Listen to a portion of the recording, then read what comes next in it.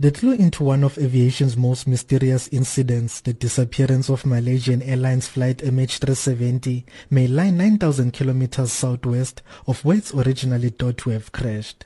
Pretoria-based archaeologist Niels Kruger stumbled on what could possibly be a clue to the ill-fated jet. We were walking along the beach on Monday afternoon, and being an archaeologist, I always have my my nose, on the ground and my eyes on the ground, and trying to just look at funny-looking things.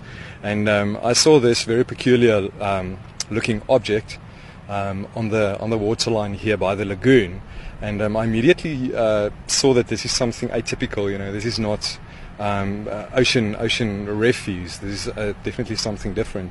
A pilot friend told Kruger to contact the South African Civil Aviation Authority after he sent pictures of the debris. What convinced them was the Rolls-Royce logo, who are manufacturers of the plane's engine.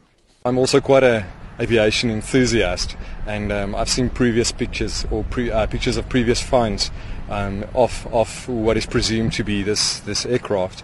And I made a connection between this piece and that piece. For example, a honeycomb structure, a honeycomb core interior structure in this structure that I also saw in those photographs. So I flipped it around and I immediately noticed a Rolls-Royce manufacturer's sign on this fragment. The Malaysian government announced on Tuesday that it will send an investigation team to retrieve the fragment. Kruger hopes his discovery is not false alarm. I've been following this very closely for a very long time, and I was always fascinated by the mystery around the incident. But at this moment, you really have a kind of a feeling of the human tragedy here. And on that note, I just have a sincere hope that this can really contribute to resolve or some kind of conclusion to this mystery.